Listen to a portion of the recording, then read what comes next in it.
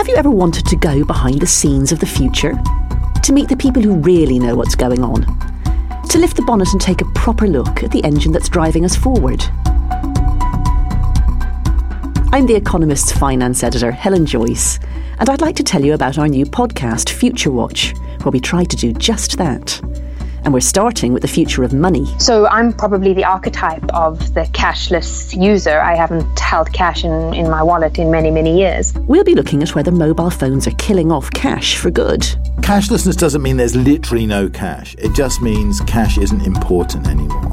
Asking why the old banks that dominate the economy are finally facing a generation of real challengers. The relationship between customers and their banks had been broken. What's the next generation or the logical evolution of the bank account based on technologies like the smartphone? And examining whether cryptocurrencies are really going to transform finance as we know it. The promise of getting magical money for free is a very compelling one. Bitcoin is a multi-layered fractal lasagna of misconceptions and misunderstandings. To listen, just subscribe to Future Watch on Apple, Acast, or wherever you get your podcasts.